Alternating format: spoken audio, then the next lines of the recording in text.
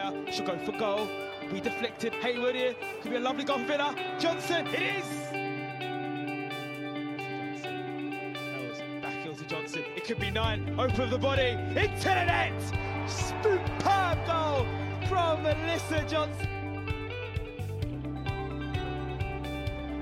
Connor steps up and finds the corner. She gets the goal.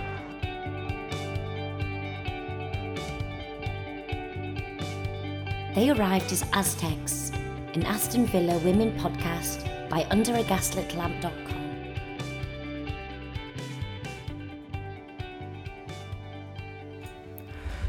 It's been a while, but we're back with another episode of They Arrived as Aztecs, our podcast dedicated to everything Aston Villa women. We have a huge amount to talk about ranging over the last few months or so, as well as future impending games. I'm Regan, and you can find me on Twitter @FindFoy, and I'm joined for the foreseeable future by Georgia. Yeah, thanks for having me. I'm Georgia, and I'm on Twitter @GEORLH. Really happy to be jumping in for Mark today, and hopefully the three of us can have a good discussion sometime soon. Now, the main reason this podcast has taken so long is the stop-start nature of Aston Villa women's season, really. The fixture list naturally has had a number of breaks in it for international breaks and other reasons, but the ongoing pandemic has somewhat curtailed the season so far. Internal outbreaks within other teams, and the resulting postponements have shown to be somewhat of an issue in the Women's Super League this season. Do you think that this stop-start nature to the season could have had a positive or even a negative effect to the side? Obviously, they've had a lot of time to prepare. The change in the fixtures means that the side aren't preparing for specific opposition, though, at times. I think it's a difficult one. I mean, the players, they obviously want to get on with things, they love the game, and it's frustrating not to be able to play. But then at the same time, that doesn't mean they can't make the most of these breaks, reflect on recent performances and come back as an improved side. We are still a new team, and it's important to remember that. I mean, as we know, it was a difficult start to life in the Super League. We lost quite a lot of players, and the season started with a few losses on the bounce, but from the results it looks like the breaks actually helped us. Yeah, I think we've had some unfortunate results. We've had some good games where we could have perhaps come away with more than we did, but when Aston Villa returned to action after over a month, after all the internal outbreaks for the pandemic, they did so in an emphatic manner, really, against Brighton and Hove Albion. The side immediately looked better than they had in previous fixtures. They were operating in almost a new look, dynamic formation, and there were notable changes in the manner that the ladies were playing. In previous games, Lisa Weiss would look rooted to a spot, and the same with Sean Rogers in the opening defeat to Manchester City women. But any time that there was a loose ball kind of in the Villa final third, Lisa Weiss was quick to dart towards loose balls in almost a sweeper keeper role. Gemma Davies' side looked the better of the two in the first half that ended 0-0, and neither side would score until after an hour had been played. Veteran Anita Asante produced a exquisite side-footed curled effort into the top corner of the net.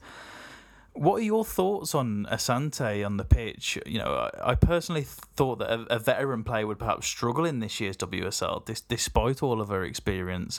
But I'd say I've been proven wrong. The former Chelsea player has looked one of the more astute signings of this summer. I know she's very vocal off the pitch around a numerous matter of topics. She's very vocal on the pitch as well. But what are your thoughts on Asante? Yeah, well, it's taken a bit of time for her to establish herself within that first team for some reason. But, I mean, I think you know this already, but I'm a big fan of Asante. She's one of my role models on and off the pitch. Like you said, she's involved in the community a lot. She got tons of experience, loads of trophies to show for it. So I was really hoping that she'd do well with us at Villa. And I think she's definitely proved her worth within that game. She attended to her defensive duties really well in the opening part of the game. I don't think Weiss had too much to do. And then obviously she went on to score, and in such an impressive way as well. We're used to defenders getting involved with headers from corners and stuff, but it's not every day they're curling one in from the edge of the box. Yeah, absolutely not. I was quite shocked to see that she'd scored that goal, and throughout the game, I was quite impressed because it almost seemed like she was kind of balancing a bit of a dual role. She was playing as a defender at times when the side needed it in a back three. But then when Villa were in possession, she'd move into the midfield and almost act as kind of like a more holding midfielder, more like the Douglas Luiz role, if you like. And it was impressive to see this kind of fluidity for Aston Villa women, because over the last kind of couple of games, it seemed very rigid, and a lot of teams have kind of come at us and exploited our rigidity. But it wasn't just the only good goal of the game. The game was rounded off as Lisa Weiss made an outstanding save from range and caught the resulting corner. And she fired a pass over the Brighton defence and into the path of the onrushing Ramona Petzelberger, who managed to lob the Brighton keeper with a deft chip and ensure that all 3 points were secured. Just how important was this first win for Aston Villa? Massive, yeah. I think what I loved most about that performance was the fact that second goal came in injury time. So it showed we weren't satisfied with that 1-goal lead and continued to push until the end to secure that 3 points. And that's the kind of mentality we need in the Super League. That second goal, like you said, it was a great one to watch. A goalkeeper assist and a lob from Petzelberger. I think it would have been easy for us to be intimidated by that kind of pressure that you talked about at the end of the game, the big save from Weiss, and what a response from her, getting herself an assist. That's definitely one that I watched a few times when they posted it on Twitter, the goal. Yeah, it was exceptional. It was quick thinking, and it's showing her not only her leadership but her experience as well. I'm sure that's something that she's attempted or tried in numerous times and in numerous fixtures before this one. And there's been a lot of comparisons this season between Sian Rogers and between Lisa Weiss. Lisa Weiss has been between the sticks for the vast majority of the games, and that's mainly due to Rogers, I believe, being quarantined during the outbreak. I think she was dealing with a bit of a shoulder injury at one point. And of course, she was dropped directly after the Manchester City game because of the kind of defensive mishaps that were going on there. Following on from this game was an absolutely emphatic win against Coventry United ladies, last season's FA Women's Championship opponents. Aston Villa women looked hungry for goals from the off, and they scored with the first attack as Emily Syme squared the ball across goal for Nadine Hansen to finish. 3 minutes later, and Nadine Hansen was at the double, and it was producing an almost like-for-like finish to push Villa further ahead. Emily Syme followed with a goal of her own shortly after, with an audacious backheeled attempt at the end of an Emma Follis pass before Nadine Hansen had hit her hat-trick before the 30-minute mark. It was another prodded effort as well, very, very similar goals for Hansen's hat-trick. Since the start of the season, Nadine Hansen's only really enjoyed brief spells in the team before losing her place.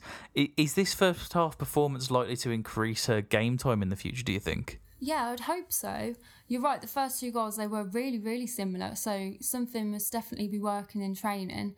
And then her third goal, that was a bit more scrappy, but it's really important we're putting in those kinds of goals as well. So she's definitely showed what she has to offer. A first half hat-trick from a midfielder isn't something that will be forgotten about anytime soon. So yeah, I would like to see more of her, and it's good that we've got different options now, so many girls getting on the score sheet. We've got a lot to choose from. Yeah, and that's something that the summer signings have provided. We've got such a depth and such a quality in depth now. Obviously the side and Aluko and Davies aren't going to want to rest on their laurels. That they're going to want to improve in every window, and I'm sure that there'll be more signings that come through the door in January.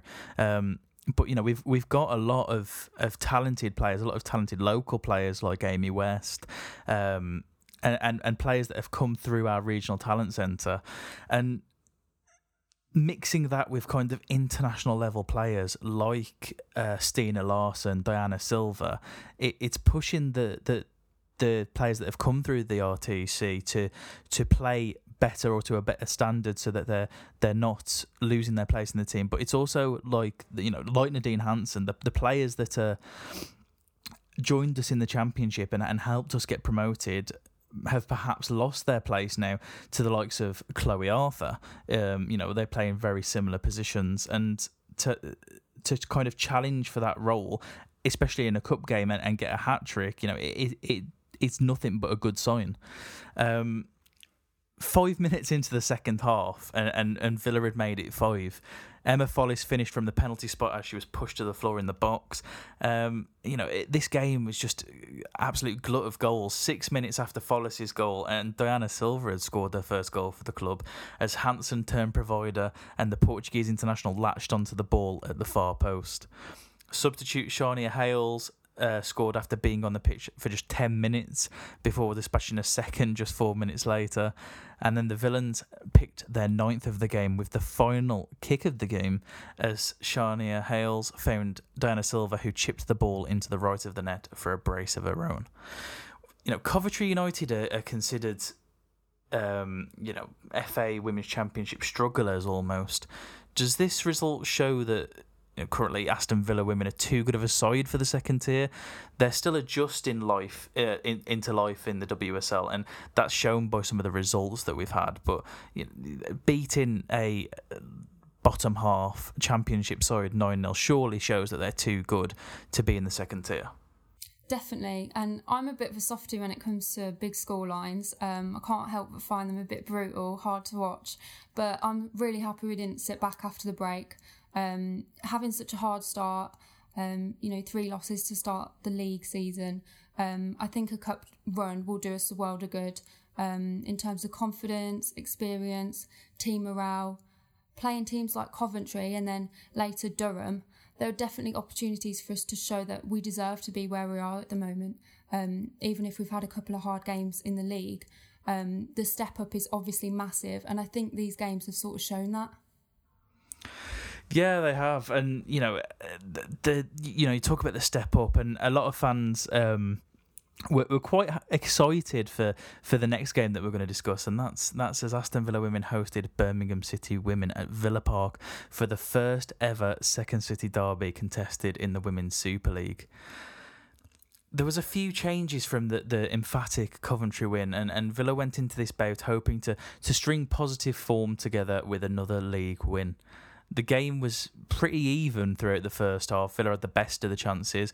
They hit the woodwork twice, and it was very much a game of two very even teams, and you could quite evidently see it going to a 0-0 at half-time scoreline, and perhaps even a 0-0 at full-time scoreline.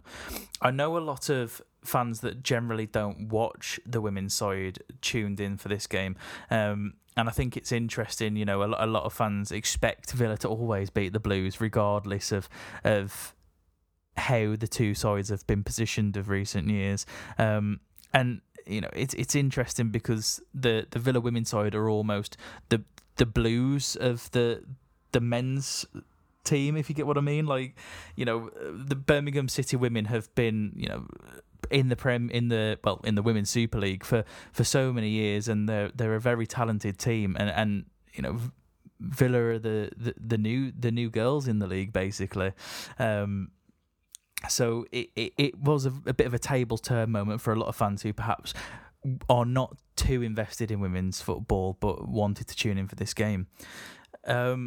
In the second half, the Blues came out at the blocks and made all 3 of their available changes before the 70th minute, which I found rather interesting, as they'd got a depleted matchday squad of just 14 due to an outbreak within their camp.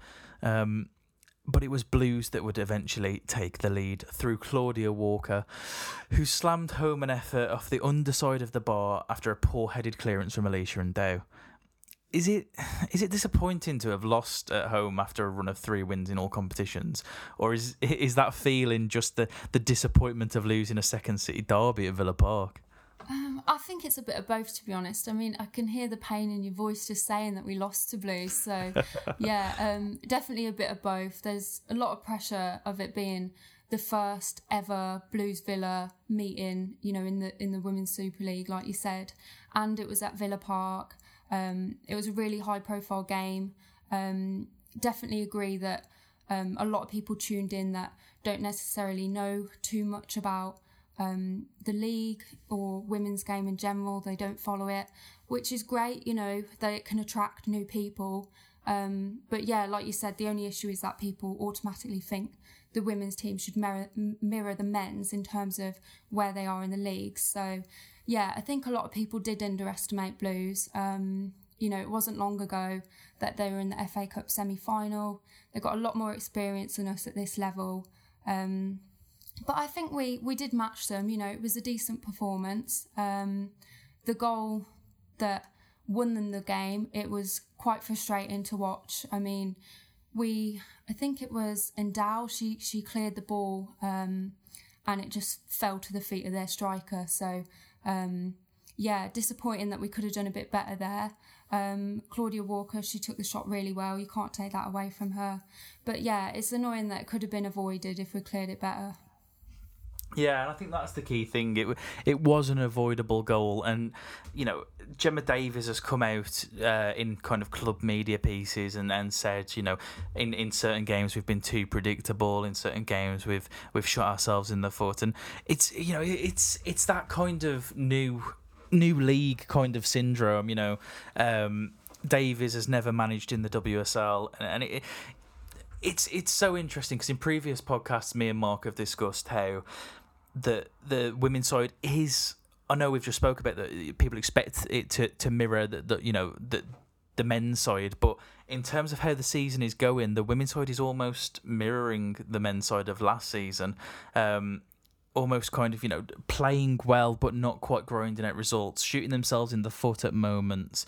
And you know, we were saying that it may be worthwhile for Gemma Davies to perhaps, you know, they all share the training grounds. Perhaps speak to Dean Smith and kind of get into his head about the experiences of last season, because you know that was his first season in the top flight of men's football.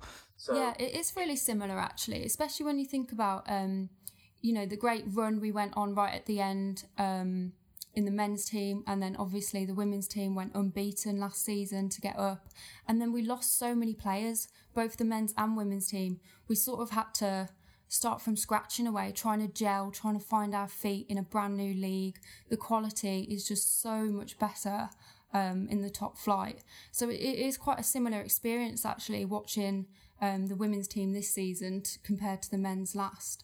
Yeah, absolutely. And obviously you mentioned the transfers, and we lost likes of, you know, Kerry Welsh and Jade Richards, and it was players that were perhaps I don't want to say too old, because I don't think you can ever put an age on a footballer, but that they perhaps wouldn't have been able to have made the step up to the WSL. And it's very similar to when the men's side got promoted. You know, the likes of Mila Jedinak, Glenn Wheeler, and Albert Doma, they were all kind of let go and they moved on to pastures new or retired. And it's similar with the women's. They had a good squad and they got promoted, but the squad that they had wouldn't have been good enough to perhaps stay in the WSL, and that's the goal first and foremost this season. Yeah, definitely. I'm not sure how much it helped that a lot of them hadn't kicked a ball for a long time. You know, the season, it ended quite early, didn't it, for the women's teams last year? So I don't know whether that had an effect as well. I'm not sure when they started this season in terms of training and stuff. But, you know, it's definitely come together for us a bit now. And I'm hoping that our second half of the season won't quite be as stressful as the men's last year. Yeah, hopefully not. In the final game that we're going to discuss, Aston Villa secured their place in the knockout stages of the Continental Cup against last season's promotion challengers from the FA Women's Championship, Durham Women. Now, Durham took the lead early on as winger Emily Roberts flummoxed goalkeeper Sean Rogers with a half-shot, half-cross that kind of nestled in the far corner of the net, despite Rogers' best efforts at an acrobatic save. Durham had started this game with almost like a ravenous intensity that made it really hard for Villa women to kind of play their style of football. And for vast amounts of the first half, they were pinned inside their own half. Does this kind of worry you at all moving forward, seeing a championship side kind of have so much dominance against us, despite that, we did field a weaker team per se, but for me it is slightly concerning that the entire first half we were kind of pressed by Durham. Yeah, I mean, it's not ideal, is it? I think their shot was lucky. It was a cross that turned into a goal, like you said. But you're right, they definitely looked more lively than us in the first half. They had quite a lot of early chances. I think Rogers saved a few. They hit the post as well. So, yeah, the scoreline probably did reflect the game in the first half, in my opinion. I don't think it's something to worry about unless it's happening week in, week out. It's definitely not the dynamic you'd want to see in the game, but one positive I will point out is that it allowed our defence to step up, especially Sean Rogers, the keeper, and I was really impressed with her performance. So, yeah, mixed opinions on that, really. Well, Gemma Davies' side started the second half the much stronger of the sides, and they took control of the game. Likely as Durham began to regress following their relentless pressing in the first half, and it was Emma Follis that was the player to pick up an equaliser 15 minutes from time with a well hit free kick which bounced under the goalkeeper and into the bottom left corner of the net. In the dying embers of the game, Durham could have won it after a mistake from Anita Asante allowed the home side to counter, but Sean Rogers was alert and got down low to block the shot. The game went to penalties, as Conti Cup draws do, just to give the winner an extra point, and in this tie the extra point would decide who would top the table and play perhaps an easier side, depending on what group we were matched up against, an easier side in the knockouts. For the penalties, Emma Follis stepped up and her shot was off target. Durham's first from Sarah Wilson was a goal. Nadine Hansen stepped up next for Aston Villa, which was a goal.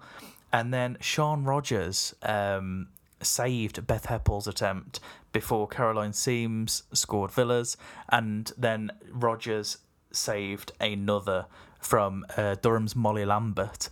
The next three goals, two for Villa obviously and one for Durham, all went in. But Sean Rogers, it was an exceptional kind of penalty shootout performance, exactly what you want to see from a goalkeeper, and she's certainly given Gemma Davies something to think about after that performance, surely. Oh, 100%, yeah. It was great to see her back, and what a performance to come back with. We haven't seen her since the opening league game against Man City, where she did look nervous. And in the end, it was her mistakes that possibly led to that 2-0 loss, which I think is a real shame because she worked so hard as our number one to get into the Women's Super League. And then maybe the pressure, the step up, the fact that game, it was on TV, I think, and it was at Villa Park, possibly a bit too much for her on that opening game. But she looked a completely different player against Durham. She was the star of the show, really, and made some really important saves, including one in injury time to get us to penalties in the first place, and then obviously went on to save two of them. I think we were actually quite lucky to have her playing that day and to have her have the game of her life, pretty much. It clearly meant the world to her. I think being that we were already through, maybe this game was more about her proving herself, and Durham being so lively, they definitely gave her the chance to prove that. So yeah, she did really, really well. Absolutely. And it's like I said earlier, it's something for Davies to think about, and I wouldn't say there's too much difference in terms of Voice and Rogers in terms of quality, and that's really interesting to say, considering that Rogers has been with us for the last few seasons in the Championship, and Voice, I guess not actually, because she spent the majority of her career in Germany, and then moved to Lyon. And obviously the Lyon move kind of clouds a few things, because you think, okay, she's playing for the best team in women's football, but she made a very limited amount of appearances. So I think maybe even like 1 or 2, 3 or 4. It was a handful of appearances.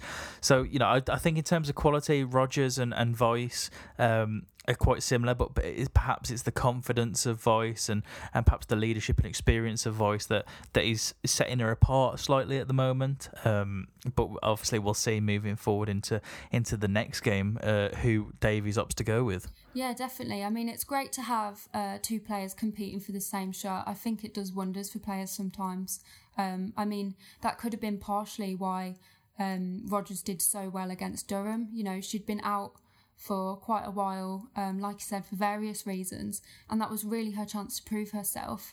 So maybe we'll see both of them improving, in parallel to each other. Yeah, hopefully. I interviewed Lisa Voice a couple of months back, and as the kind of training ground for the women went into shutdown because of the outbreak, and she was saying, her and Sean help each other a lot on the training grounds, and there's going to be that rivalry there for the number 1 shirt, but at the same time they're peers, they're friends, they're going to help each other, and one playing great in a cup game is going to force Voice to up her game, and vice versa. This weekend, Aston Villa women take on unbeaten, top-of-the-table side Manchester United women, who are enjoying an exceptional second season in the top flight of women's football. The side made some exceptional signings in the summer, including 32-year-old double Women's World Cup winner Tobin Heath. And these two sides met in United's inaugural year in the Championship, when United were, despite it being their first year, a fully paid professional outfit, and Villa's setup was very much still semi-professional. In the first meeting of that season, United thrashed Villa 12-0 at home, and then the second, United beat Villa 5-0. Both sides have improved vastly since then, and the game should be a little tighter than in previous meetings, but United are still clear favourites. It is interesting, because obviously if both sides have improved vastly, you're looking more at how much Villa have improved, because those are two big score lines. 12-0 at the former home of Villa, Bolton St Michael's, and then 5-0 United's home ground. How important is it to avoid an embarrassing scoreline here? We've already had a big scoreline, a 6-0 defeat against Everton at home this season. So how important is it to avoid another one? Yeah, it is greatly important. I mean, as much as I'm happy that Man United are doing quite well, because they didn't have a women's team for over a decade, and now it proves to their board and the club that having one is definitely in their best interests. That being said, I am feeling nervous going into this game. Their form is really scary at the moment, especially for a team that's, just about finding their feet to come up against them. I just hope it's not an embarrassing one, like you said.